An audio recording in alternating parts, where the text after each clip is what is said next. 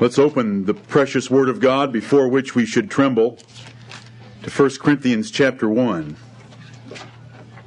I believe that if more trembled at the Word of God, we would not be in such a small minority Amen. when it comes to the truth of the gospel and our salvation that's in Christ. Yes. Amen. Tremble at His Word. A loving Heavenly Father, yes. His brow is crowned with glory and grace. It's majestic sweetness, Right. as we sang, that we always want to see both sides of our Savior. In 1 Corinthians chapter 1, I want to try to wrap up today all the loose ends. Hopefully there's not too many of them, and tie them together and finish this study of why preach the gospel.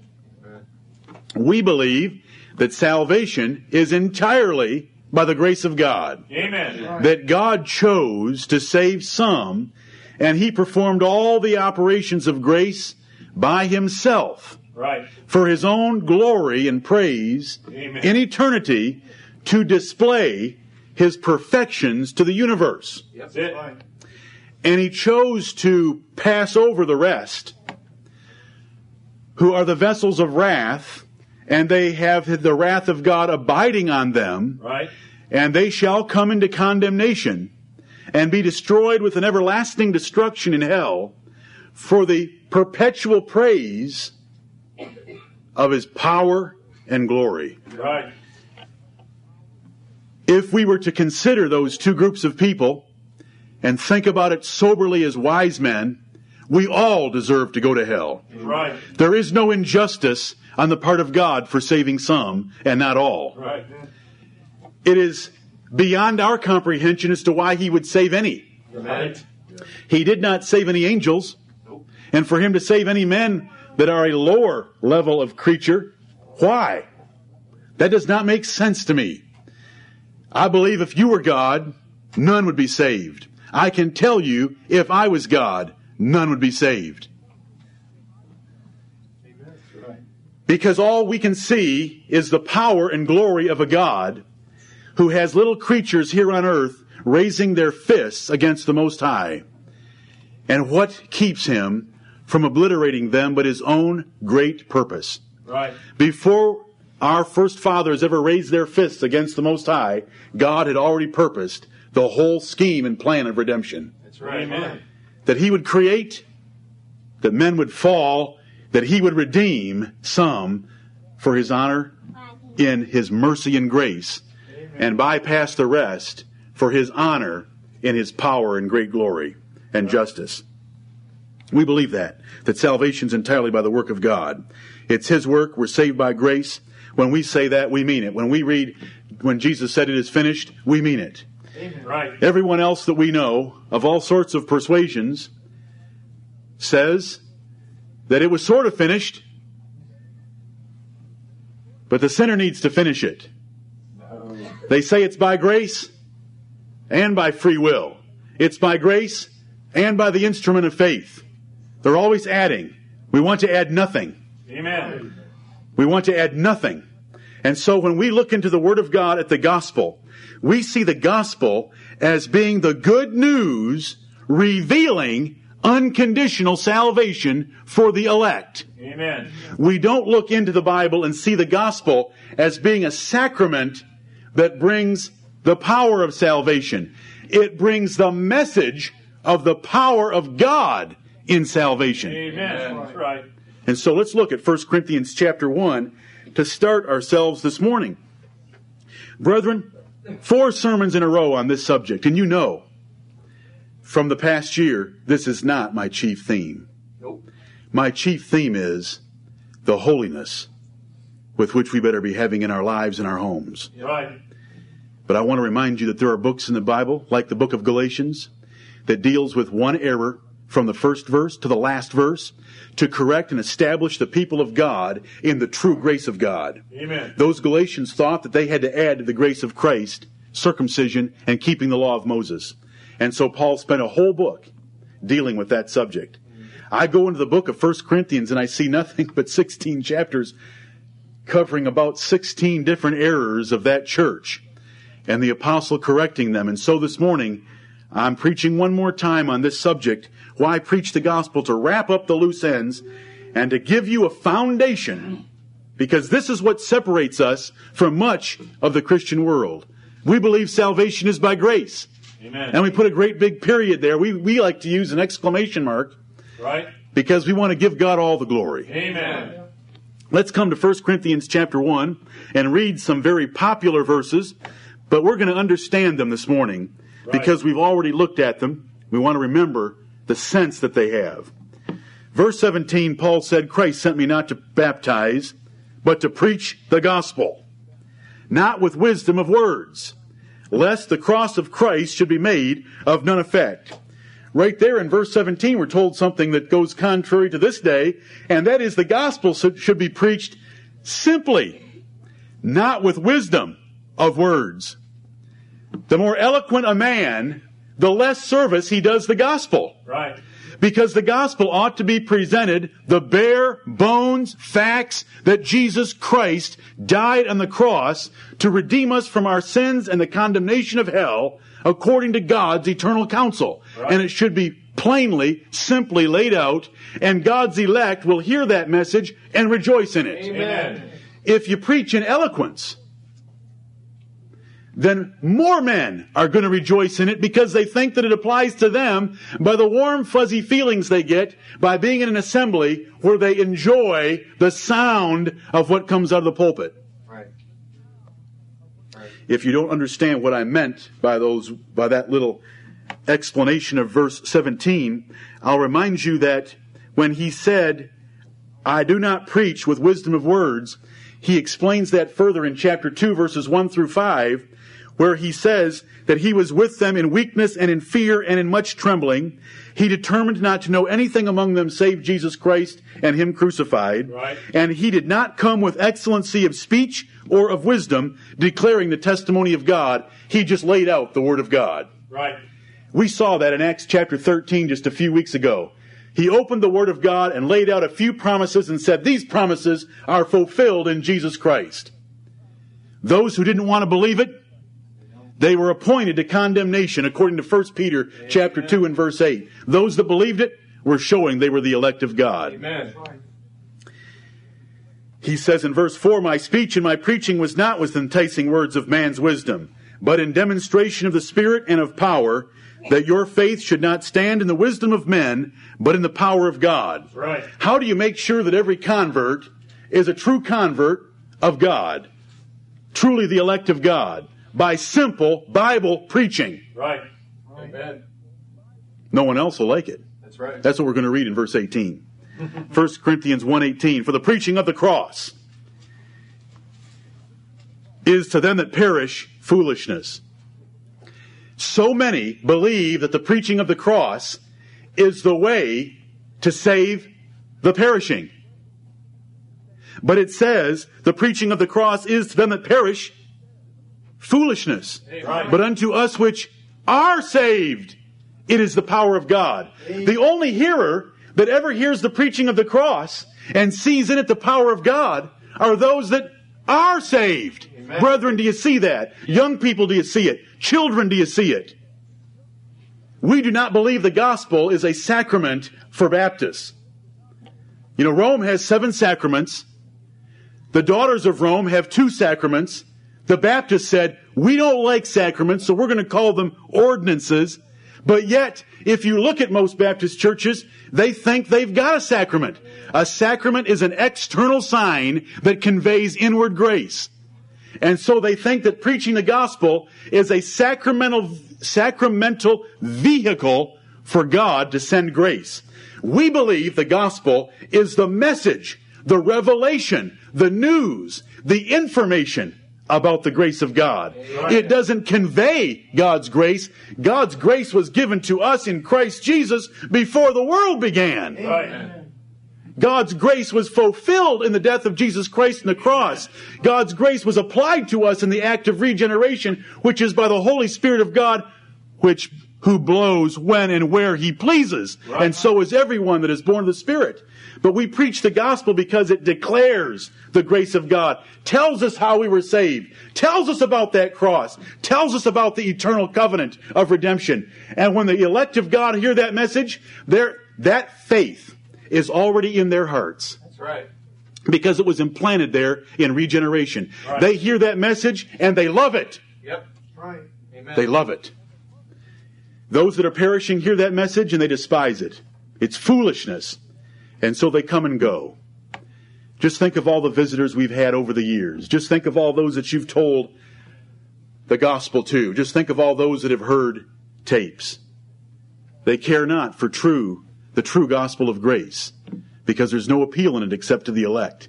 Because the elect have the word of faith in their heart and in their mouth. I showed you that last week in Romans chapter 10. Right. Verse 18 we've read. Verse 19, for it is written, I will destroy the wisdom of the wise, Amen. and will bring to nothing the understanding of the prudent. Right. Where is the wise? Where is the scribe?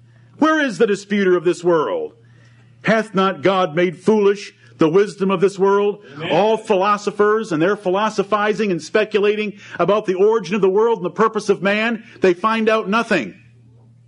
For after that, in the wisdom of God, the world by wisdom knew not God. It pleased God by the foolishness of preaching to save them that believe. Man cannot find out about God except that he has a Godhead and eternal power. Right. Romans chapter 1. Any further revelation about God comes through the preaching of the gospel. Right. Men would not know about God except by servants of the Most High God declaring His word to them. That's it. And the salvation that we read there in verse 21 is the salvation to the knowledge of God. We wouldn't know about God unless beautiful feet had brought us, and it was brought to me as well as to you, beautiful feet brought us the message of the Word of God. Right. And so we were saved to know that there's a God, what He has done, what He expects, what we can do to please Him, and all that the Bible contains. Amen. For the Jews require, listen, brethren, verse 21, when it says that by the foolishness of preaching to save them that believe, you know, from all the time that we've spent the last 3 weeks, that could not be talking about election. Do we believe in order to be elect? Of course not. Election took place before the foundation of the world. Right. Do we believe in order to be justified by Christ on the cross? No, because that took place 2,000 years ago. Do we believe in order to be regenerated? No, we're incapable of believing until we're regenerated. Right. So what salvation could possibly be under consideration in verse 21? Salvation from the ignorance of God to the knowledge of God. Amen. By the preaching of His word. Amen. 4, verse 22, the Jews require a sign and the Greeks seek after wisdom. Now, in our day and age, if the Jews require a sign, then we have charismatics. And if the Greeks seek after wisdom, then we have polished preachers. But Paul didn't give them either. Right. But, he says, but, we didn't care what the Jews wanted. We didn't care what the Greeks wanted. We preached Christ crucified. Unto the Jews it was a stumbling block, and unto the Greeks it was foolishness. But unto them which are called, Amen. both Jews and Greeks, Christ the power of God and the wisdom of God. Amen. Those that are called by the Lord Jesus Christ into eternal life, without any cooperation on their part, when they hear the preaching of the cross, they see in it the power and the wisdom of God. Amen. And we could go on to read, because the foolishness of God is wiser than men, and the weakness of God is stronger than men. For ye see your calling, brethren. All we have to do is look around and see that all of you have been called. Amen. How do we know that? Because you believe this foolish preaching of the cross of Jesus Christ. Right. And he comes down to say that no flesh should glory in his presence in verse 29. It says in verse 30, but of him are ye in Christ Jesus. Of him are we in Christ Jesus. He chose us in Christ Jesus before the world began. Who of God, Jesus is made unto us wisdom and righteousness and sanctification and redemption. It's all of God. In that 30th verse, so that we read in verse 31 that according as it is written, he that glorieth, let him glory in the Lord. Amen. Let him glory in the Lord. Right. Amen. I hope that you would always be disgusted to ever hear a testimony of someone who thinks they're going to get to heaven and go look up anyone that helped get them there except the Lord Jesus Christ. Right. Because all glorying is in the Lord. Amen. And let us never put it anywhere else. Well, this is what we believe about the gospel. The gospel brings us the message of God's unconditional salvation by grace for his elect. His covenant of redemption to save a people to his own honor and glory and to bypass the rest. Brethren, salvation is not merely a possibility. Salvation was never made a possibility for any or for all. Right. Salvation is rather a certainty for the elect. And we've looked at that in numerous places. When we look around and we listen to what is being said about the gospel, we hear Arminians who believe that man is just a little sick, but he still has a free will, that if he will simply make a momentary decision in an emotional moment and invite Jesus into his heart, he'll be born again and all the other operations of grace will be applied to him. But that God tried to save them all, Christ died for them all, and the Spirit is trying to win them all. But it's left all up to man. That is the Arminian scheme of salvation. And I don't like to use those words very often because they're not common today, and I don't want to confuse you, but that's what goes down in 98% of the pulpits in our city. The Calvinists, and we would be called Calvinists by them, but we're a little more Calvinistic than the Calvinists. Because the Calvinists, and we would agree with them on total depravity, unconditional election, and limited atonement. But when they get to the point of irresistible grace, they get confused. Because they apply irresistible grace to conversion. Right. And the irresistible grace that is never resisted, brethren, is the grace of God in regeneration. The grace of God in conversion is resisted at all times by God's elect. Because we still have these bodies of flesh and deceitful hearts still with us, though not reigning if we're in Christ Jesus. Right. But they're still with us. Yep. We believe irresistible grace is the act of regeneration, not the act of conversion. If irresistible grace converts every man, then Paul didn't need to write Galatians, because they would have been converted anyway.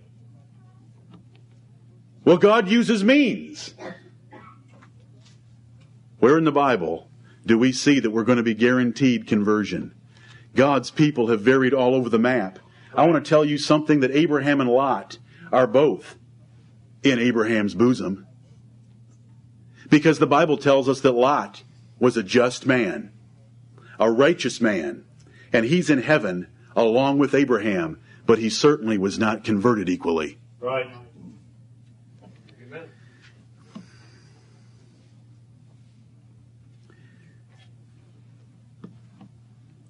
Irresistible grace, we believe in it, but we believe it applies to regeneration. What's the work of conversion? That is the work of the preaching of the gospel. Amen. Why do I preach? To convert men to the truth. Converting is to turn them from error to truth. That's all a minister can ever do, is to turn men from error to truth. And he can only do that in a heart with a heart that's already been regenerated by irresistible grace. Amen. We pray for the grace of God in conversion, because without his blessing, there'll be no conversion. Right. But without regeneration, we won't even get started. That's right. And that's by irresistible grace. But conversion is resistible, because that's turning from error to truth. And every man makes a choice in his life as to how far he's going to turn to follow the Lord Jesus Christ. The Apostle Paul was one of the very best. Demas was not. Abraham was of the old covenant. Lot was not. Right. And God calls us to turn all the way and to love the Lord our God with all our heart, mind, soul, and strength, and to humble ourselves before his word and to tremble, and to live a life of self-denial and holiness, in this present evil world while we wait for His Son Jesus from heaven. Amen. And every departure from that calling is a lack of conversion, or we could say you need to be converted again. Look at James chapter 5. James chapter 5. This is the soul-winning ministry of gospel ministers according to the truth. We do not save men from hell to heaven. We save men from error to truth. James chapter 5 and verse 19. Brethren, James 5:19, brethren, if any of you do err from the truth, and one convert him, let him know that he which converteth the sinner from the error of his way shall save a soul from death, and shall hide a multitude of sins. That, brethren, is the work of the ministry. Amen. We convert God's elect from error to truth. Notice that those two verses there started out with the word brethren, if any of you. They're called holy brethren and beloved brethren in this epistle. These are God's elect. Amen. These are God's elect, but brethren, the churches of Christ. And all of us in our individual lives have known that we have fallen into error many times. Right. And we need brethren and ministers to convert us back to the truth. And when we're converted back to the truth, we save a soul from death, because a soul of one of God's elect in error is in a state of death. Death to fellowship with God. Death to the joy and effect of the truth. Right. Death to the glory of standing in righteousness. He's under the chastening hand of God. They're miserable. Right. Amen. And they're saved from that death by being converted. And we hide a multitude of sins because repentance covers up sins and keeps further sins from happening. Right. This is the work of conversion. This is the work of the gospel ministry. This is what we preach the gospel for. Why preach the gospel? To convert God's elect. Amen. Who regenerates them then? God. Bless His Amen. name. Through Jesus Christ our Lord and by the Holy Ghost. Who justifies them then? Jesus Christ with His death on the cross. Right. Who elects them and predestinates them and adopts them? God our Father. Amen. Through Jesus Christ. It's all of grace. Right. We preach the gospel to convert from error. Where did Paul preach the gospel? Did he ever go on a street corner and just cut loose? Ever. Ever. Never. Never. Paul would never cast his pearls before swine. That is a ridiculous use of the gospel. He never ever went onto the street corner and just started indiscriminately blasting away. He went to a certain place in every city, and we're studying through the book of Acts, so now you know it yourselves. Every chapter we come to, where did Paul go? To the synagogue. Why would he want to go to the synagogue? Because that is where people that feared God were meeting. Right. Why would he want to go anywhere else? Amen. Why would you want to preach to someone that doesn't fear God? Do you think you're going to give them the fear of God? Do you think that by logical reasoning and force of presentation, you can give the fear of God to someone who doesn't fear? Forget it. The fear of God only exists in a heart that has been fully regenerated Right. by the grace of God. Amen. And so he went looking for those that feared God, and to them he preached the truth to convert them from their error to the truth. And what was the error of everyone worshiping in a synagogue? Got to keep the law in order to be saved. Amen. And so what's most of the New Testament written about? Converting men from the error of believing you have to keep the law in order to be saved to the true grace of Christ. Right. That salvation is by the obedience of one. Amen. Right. What a glorious message. Right. And we read that in Acts chapter 13, that those Gentiles glorified the word of the Lord. Amen. They were so excited to hear that they were no longer second-class citizens of the kingdom of God, but they were first-class citizens by the righteousness and obedience and blood of the Lord Jesus Christ. And it says, as many as were ordained to eternal life believed. Those are the only ones that will ever believe. Right. This is why we preach the gospel, to convert men to the truth. Amen. Conversion has nothing to do with regeneration. Whenever you hear someone confusing those two terms, you're in deep trouble and that person's in deep confusion. Regeneration is to make something alive. Conversion is to turn something.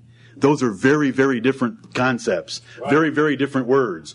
Regenerate, to be born again, to quicken, to make alive. That's God's work. It's called a new creation. It's the creative power of God that's able to resurrect a soul from death in trespasses and sins to life in Christ, and it's done without any instrumentality or cooperation on our part. It is by the grace of God. Amen. But then that regenerate child of God is praying to God always, like Cornelius in Acts chapter 10. Yep. He's praying to God always. He has a heart that believes God, is praying to God, is trying to serve God to the best of his ability by giving alms to the people. And an angel appears to him and says, "Send to Joppa for a man named Simon. Amen. He'll tell thee what thou oughtest to do." Amen. Right.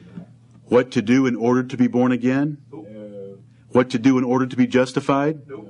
What to do in order to be elect? Nope. What to do in order to please God? Amen. Amen. Yes. What to do to give back to God the answer of a good conscience after hearing what God had done for him through Jesus Christ. And we've studied all that. We've studied Acts chapter 10 in our study. This is why the two sermons are going together, morning and evening, because I want you to understand as we go through Acts, and what tonight is Acts chapter 16. We've got a jailer and we've got Lydia. When we look at Lydia and we look at the jailer, we want to understand Lydia and the jailer in the light of the whole New Testament. Yep. Eternal life is not a possibility for any or for all. It's a certainty for the elect. Right. The word gospel means good news. So whenever you find the word gospel in your Bibles, to help yourselves out a little bit, since it's an older English word, replace it with the words good news. The gospel is the good news about the power of God in Christ. It's not the power itself. We don't believe in sacramental salvation in any way, shape, or form. We believe that Jesus Christ saved, and we preach the message. We deliver the news. We deliver the news. Right. About what Jesus Christ has done for his people. I want you to turn to John chapter 5. John chapter 5.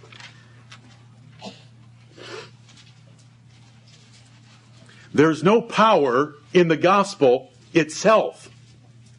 The power is in Christ, and the gospel reveals it. Right. There's no power in the gospel itself. If there was power in the gospel itself, then Paul would have gone not to places where men feared God. He would have gone to places where men did not fear God, so that he could preach to them and give them the fear of God. But he didn't do that. The gospel declares the power of God. It's the news about the power of God. I want to show you the power of God. Now it said the power of God was in Christ. Amen. In 1 Corinthians chapter 1. And Romans 1 says, I am not ashamed of the gospel of Christ, for it, that is the gospel, the good news, is the power of God unto salvation to every one that believeth. What was God's power to all believers? Where was it? Who has the power? How is it conveyed to a sinner? Jesus Christ said after his resurrection, before he ascended back into heaven, he said, all power is given unto me in heaven and in earth. Go ye therefore. Right. The commission to the apostles was to go preach based on his unlimited power. Right. Now I want to show you how men are born again in a different place. Because men are born again by the power of the voice of the Lord Jesus Christ and not the voice of any other man. Amen. John chapter 5 and verse 24. Verily, verily, I say unto you, he that heareth my word and believeth on him that sent me hath everlasting life, and shall not come into condemnation, but is passed from death unto life. If you know your verb tenses, then we have he that heareth present tense and believeth present tense is in possession, hath everlasting life, and shall not come into condemnation in that great day of judgment, but is past, the perfect tense, passive voice, from death unto life.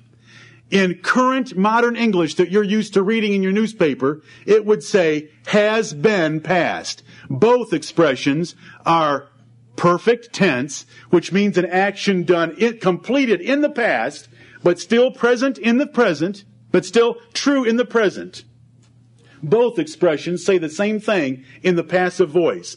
Is past and has been passed. They're both the same thing. That's John 5:24. From this, we understand, from the last few weeks, that when a person believes the gospel, it's an evidence of something. What's it an evidence of? Eternal life. Right. Because eternal life is to know Him and His Son, Jesus Christ. So when a man or a woman hears the preaching of the gospel and believes it, it is the evidence of eternal life. 1 John 5:13. These things have I written unto you that believe on the name of the Son of God, that ye may know that ye have eternal life, and that ye may believe on the name of the Son of God. Right. The gospel is to continually be pressing us to believe because it's the evidence of eternal life. In 1 Thessalonians chapter 1, Paul said, knowing, brethren, your election of God. And if you go back and look, it starts out with their work of faith and labor of love and hope of patience. All that is evidence for salvation, not conditions for it. Right. And so see, we set squarely on the New Testament. Faith and works are all the same thing to us. They're all the things done to please God and give the evidence of eternal life. Amen. You would not believe the gymnastics that men have to go through who want to pull faith and works apart. Because as we looked last Sunday, James chapter 2 and verse 14 says, faith cannot save a man. But they don't preach that text. It's difficult to preach that text when all you're doing is saying that faith is the vehicle, the condition, or the instrument of salvation, to read in James 2:14 that faith can't save. Because faith without works is dead. Faith without works is the devil's faith. Faith and works are both the evidence of eternal life. Right. They're the evidence of justification by God. The only ones that will ever believe and take their faith and add to it virtue, and to virtue knowledge, and to knowledge temperance and patience and godliness and brotherly kindness, the only ones that will ever do that are the ones that God has already saved. Unto us which are saved. We receive the gospel as the message of the power of God, and we want to obey. And so it's all evidence. Faith is an evidence, and works are an evidence. They make faith an instrument, but works the evidence of the faith. But the Bible says that faith without works is absolutely nothing. All of it is evidence. Right. Brethren, we're wrapping up loose ends. Which gospel has a motivation to live a holy life? Does the Arminian gospel have a motivation to live a holy life? No. Your name's written in the book of life the moment that you made some emotional decision at a motorcycle rally. I mean, your name's written in the book of life in some weak moment when you invited Jesus into your heart, and as long as you have that moment to think about, your name's in heaven. What about the Calvinist? What about the Calvinist? Does the Calvinistic system have a strong motivation for holy living? No. Conversion is by irresistible grace, and perseverance of the saints is by the power of God. Perseverance of the saints is by the power of God. Therefore, it's a fatalistic scheme of living a holy life because God's going to do it anyway by His power. The New Testament message is this: God saves. The only way that we can know we're saved is to believe the message that God has given of His Son, Right. and to bring forth all the works that the New Testament lists in proof that we are truly God's elect. Amen. That's why we come to a passage like 2 Peter chapter 1, where it says, brethren, give diligence, give all diligence to make your calling and election sure. And faith is in that list. and so is brotherly kindness, and so is temperance, and so is godliness, because all of them are evidences of eternal life. And we're to give all diligence to these things, not to become called, not to become elect, but to make our calling and election sure in our hearts, Right. so that we know we're God's elect. Right. So that we can say of ourselves what Paul said to the Thessalonians, knowing, brethren, beloved of the Lord, your election of God. Right. A huge difference. So now look what we have. We have the highest motivation to live a holy life. Because without a holy life, do you know what the Bible says? Without holiness, no man shall see the Lord. Right. Now, if we believe that that holiness is going to be wrought by the power of God in irresistible conversion and irresistible perseverance of the saints, well, then we can relax. If we believe that holiness is not all that important because we made a decision for Jesus at a Billy Graham crusade 20 years ago, there's really no motivation for holiness. But if the only hope we have of eternal life is to bear the fruit and be fruitful and abound in fruit, 2 Peter chapter 1, that's listed there, we have a strong motive to live a holy life, because without it, we have no claim to the grace of God. Without it, we have no evidence of election. We have solved what is so horribly a big dilemma to so many. The Arminians, think that the sovereignty of God takes away all the responsibility of man. We've got them both, because we're looking into the whole New Testament and seeing the grace of God bearing fruit in the lives of the elect, and that fruit is evidence. And part of that fruit is faith. Faith is a gift of God. And faith alone is nothing. That's why he said in 2 Peter chapter 1 verse 5, add to your faith virtue, because faith without virtue is nothing. The devils believe there's one God, and they tremble about it. Amen. When we get into Acts 16 tonight, there was a damsel possessed with a spirit of divination, and the Apostle Paul could command her to come out in the name of Jesus Christ. Do you know why? Because they fear and tremble before the Lord Jesus Christ. Right. They know He is the Son of God and the Holy One of God. Amen. But faith that just believes the facts is not enough. It is faith that bears fruit in virtue, and add to your virtue knowledge, and add to your knowledge patience. I know I'm repeating myself. I want you well established in this. Amen. You want to make your calling and election sure? Amen. Believe on the Lord Jesus Christ. Right. And bear the fruit of 2 Peter chapter 1 verses 5 through 11. And do you know what it says? You're going to get an abundant entrance ministered to you into the everlasting kingdom of our Lord Jesus Christ. That is glorious. Amen. There's going to be angels giving you the biggest welcome you have ever received into the kingdom, the everlasting kingdom of our Lord Jesus Christ. And do you know how you can know that? Believe on the Lord Jesus Christ and add to that faith, virtue, knowledge, temperance, patience, godliness, brotherly kindness, and charity. Amen. For if you do these things, ye shall never fall. Right. That almost sounds like salvation by works, doesn't it? But it's not, because we know that salvation is all of grace. But it says in that passage, if ye do these things, ye shall never fall. Because those things are evidence, not conditions. That's right. Thank you, Heavenly Father, for showing us the truth Amen. and letting us see all of divine grace. Seeing that Jesus Christ is the possessor of all power, and the Holy Spirit blows when and where it pleases, and that our faith and our works are but evidence. And so you get all the glory, so that those that glory, let them glory in the Lord. Amen. Amen. John chapter 5. We read verse 24, but I want to read you verse 25. It's one of my favorite verses in all the Bible, and I truly mean that this time. I have a lot of favorite verses, but this is one of the most favorite, because the Lord Jesus opened this verse to me many, many years ago to understand how we're born again. Right. I just want to point out that it's not by the preaching of the gospel, it's by the voice of the Son of God. Amen.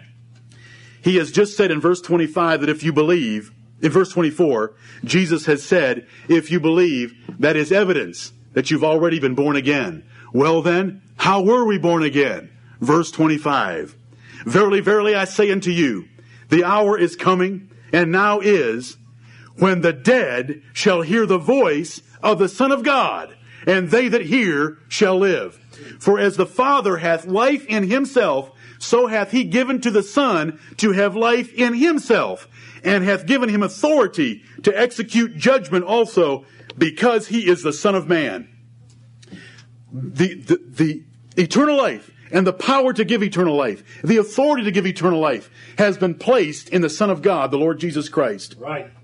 Jesus Christ, when he said, all power is given unto me in heaven and in earth, he meant it. God had given him all that authority.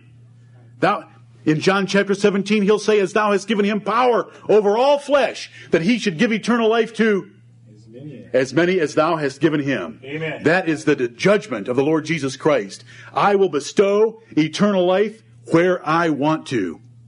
So then it is not of him that willeth, nor of him that runneth, but of God that showeth mercy. I will have compassion on whom I will have compassion. Romans chapter 9. Jesus Christ dispenses that grace of God by his life-giving voice. Amen. Lazarus was in the tomb for 4 days. He stunk. Jesus came to that tomb and he said, roll away the stone. And he was told it's going to stink, because it was evidence that there was a dead person in there. Right. And he said, Lazarus, come forth. And he that was dead came forth, all bound up. Now, I don't like to use spiritualization of the Word of God when I'm not given liberty to do so. But if you want to humor yourself for just a moment, the only thing that a gospel minister does is what those that were around that tomb did. And that's to get the clothes off poor Lazarus so that he could move freely. Right. The work of conversion, but the work of giving life was by the voice of the Son of God. Amen. And look what we read in verse 25. The hour is coming and now is when the dead shall hear the voice of the Son of God, and they that hear shall live. This life-giving voice of the Son of God is not the voice of your pastor. Right. It's not the voice of Billy Graham, Robert Schuller, or Pope John Paul II. It's not the voice of any man in this earth. It is the voice of the Son of God. Amen. His voice gives life. He said, let there be light, and there was light. Not only in the first creation, but in the second creation. Because 2 Corinthians chapter 4 says that God hath shined in our hearts. Right. By his commandment, let there be light, so that we might be born again. And life came into us by his voice. Let me show you that it is a life-giving voice by comparing that resurrection of verse 25, that coming to life and living of dead people in verse 25. Let's compare it with another resurrection in verses 28 and 29. Right. Marvel not at this. Marvel not just at the Son of God's power in regeneration. Not just that. For the hour is coming. This is a future one. Verse 25 was present tense. There's a future one coming. Marvel not at this, for the hour is coming in the which all that are in the graves shall hear his voice, and shall come forth.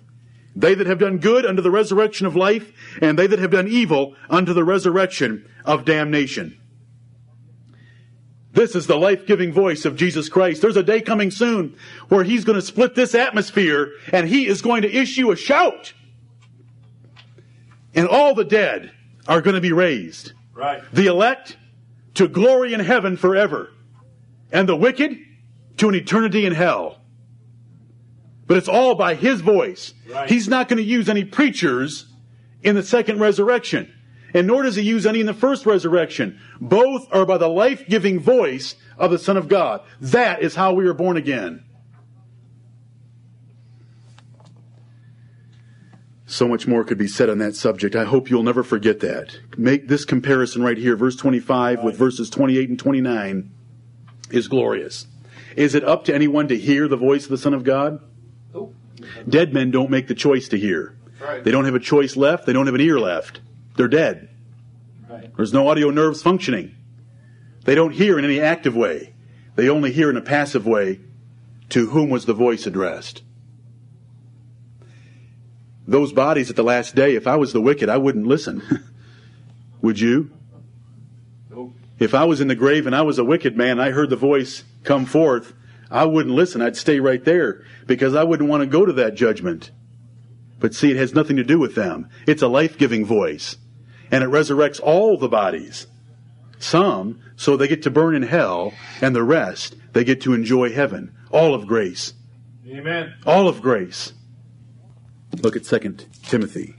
2 Timothy, chapter 2. Here's what Paul says about his ministry. I've mentioned this verse, but I don't think I've turned you to it in the last 3 weeks. He says in verse 10, "Therefore I endure all things for the elect's sakes." Isn't that an amazing statement? Amen. People misunderstand Paul so much, and they misunderstand Paul so much, and they misunderstand the purpose of gospel preachers. Right. Gospel preachers are to endure all things for the elect's sakes. That's what it says. Right. "Therefore I endure all things for the elect's sakes, that they may also obtain the salvation which is in Christ Jesus with eternal glory." Now, is Paul enduring all things for the elect's sake because if he doesn't, they're not going to get eternal glory? Or is he enduring all things for the elect's sake so that they can get a salvation which is in Christ Jesus along with eternal glory? Amen. Do you know how we know it's along with eternal glory or in addition to eternal glory? Because that's the only division of that verse that will make sense in the rest of the light of the New Testament. Right. And because that use of the word "with" is the only use that will fit the word "also." Because there's two salvations under consideration by the word "also," that they may also obtain the salvation which is in Christ Jesus with eternal glory. The Bible tells us to rightly divide the word of truth. Amen. I've just divided it for you. Now it fits the rest of the testimony of Scripture. Right. Paul was not out doing anything for the non-elect. And he wasn't out doing anything for the elect in order for them to get eternal glory. Do you know how I know that? Because in Romans chapter 8, it says that for whom he did foreknow, and concludes with, them he also glorified. It's the work of God. Who shall lay anything to the charge of God's elect? Right. So much more could be said about what the gospel cannot do. If men didn't have faith, did Paul pray for God to give them faith? Or did Paul pray for God to help him stay away from them? That's right. 2 Thessalonians chapter 3. 2 Thessalonians chapter 3. We will preach the gospel anywhere, at any time, to anyone who fears God and wants to hear it. Just like Paul. 2 Thessalonians chapter 3. Finally, brethren, pray, this is verse 1. Finally, brethren, pray for us that the word of the Lord may have free course and be glorified, even as it was with you. How was it glorified with the Thessalonians? They believed it and immediately brought forth works so that Paul could say, knowing, brethren beloved, your election of God. Right. Glorify the word of the Lord by believing it and obeying it. But pray also this request for us, Paul said, that we may be delivered from unreasonable and wicked men. For all men have not faith. Paul wanted to be delivered from men that don't have faith. When does faith come? In regeneration. It's a gift of God. When the Holy Spirit regenerates us and makes us alive in the Spirit. That which is born of the flesh is flesh. That which is born of the Spirit is spirit. And what is the fruit of the Spirit? Love, joy, peace, long-suffering, gentleness, goodness, faith, meekness. That gift is given to us in regeneration. And if a man doesn't have it, why would you want to preach to him? Right. God makes that choice. Amen. And so wherever Paul went in the book of Acts, which is the record of Bible evangelism, he went to places where men already feared God and wanted to hear the truth. He never forced himself on anyone. Acts 16 tonight, by the grace of God. Acts 16. He gets to the city of Philippi. What does he do? He doesn't go to a synagogue. Does he go to a brothel? Nope. Does he go to a street corner? Does he go to the mall? Does he go to the local dog racing track? Where does he go in Philippi? He goes out to a riverside where prayer was wont to be made. Amen. He went to a prayer meeting of Jewish proselytes. Yep. And there's a bunch of women out there who are praying, who don't know any better. And Paul sits down. He's very modest with women. He sits down. Luke's with him. Timotheus is there. Silas is there. They sit down and they present the truth of the gospel. And these people that already feared God and were praying to God, amen, the Lord opened their heart to understand it and to attend to it and to believe it. Amen. By the grace of God. Right. He got into Philippi and it says he abode there several days. Do you know what he was doing for several days?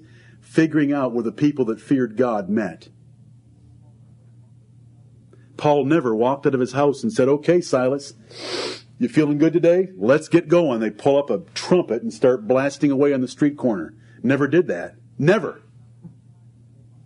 Not one time in the whole Bible. Right. Always going to where men feared God. Because the fear of God shows something, doesn't it? Yep. Because the Bible says there is no fear of God before the natural man. That's right. So if a man fears God, what does it say?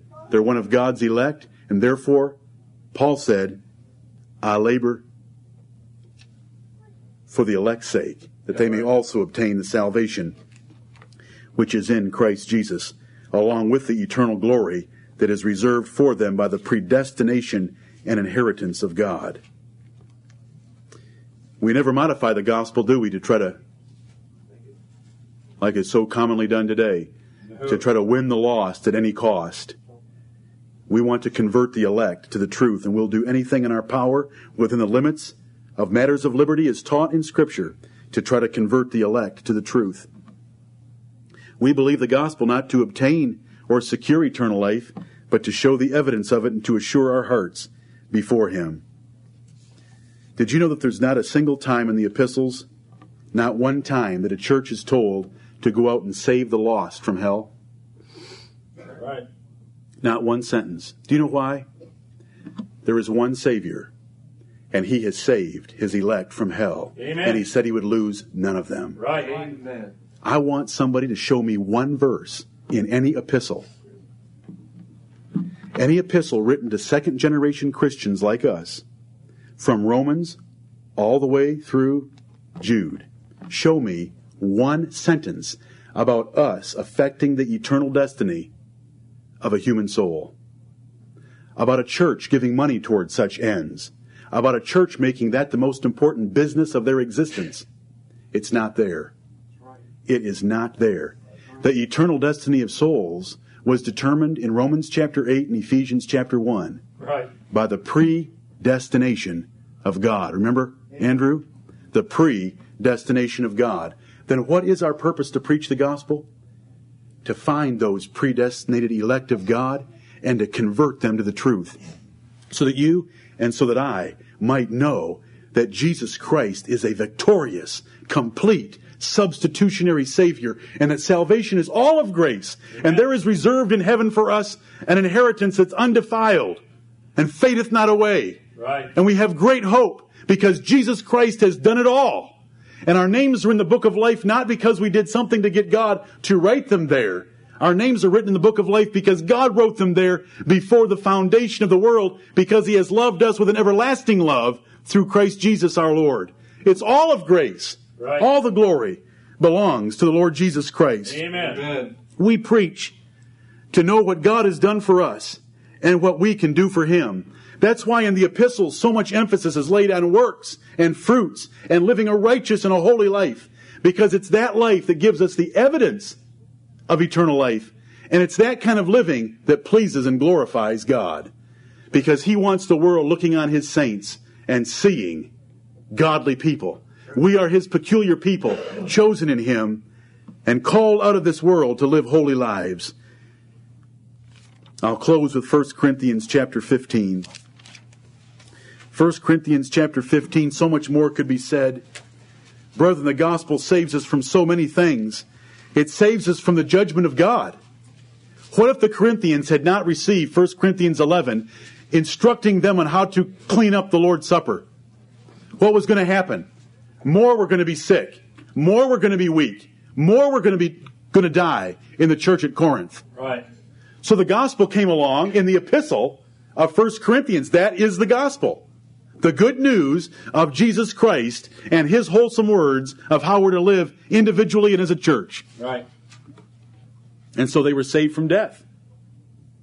That's just one. So many. Hebrews chapter 2 talks about men who live in bondage all their lives by fear of death. How are we delivered from the bondage of the fear of death? Right here. 1 Corinthians 15. That there is a resurrection from the dead. Here's the gospel. 1 Corinthians 15 verse 1. Moreover, brethren, I declare unto you the gospel which I preached unto you, which also ye have received, and wherein ye stand, by which also ye are saved, if ye keep in memory what I preached unto you, Right. unless ye have believed in vain. Now, how can you believe in vain according to both other schemes? And how can you forget, how can you lose your salvation just because your memory gets bad? Did the Galatians' memory get bad? Yes. It got very bad. They forgot what Paul had preached them, and they had departed to another gospel. They had been bewitched away from the truth, Galatians chapter 3. Had they lost their salvation? No, but they sure had lost their peace and joy and comfort in knowing that salvation was only by grace. They were struggling with keeping up with circumcision and all the commandments of the law in order to be saved. That's the difference. Notice, the salvation that comes in the gospel is lost if you forget it. Right. Because if you forget it, no longer are you resting in all the glorious promises of the gospel.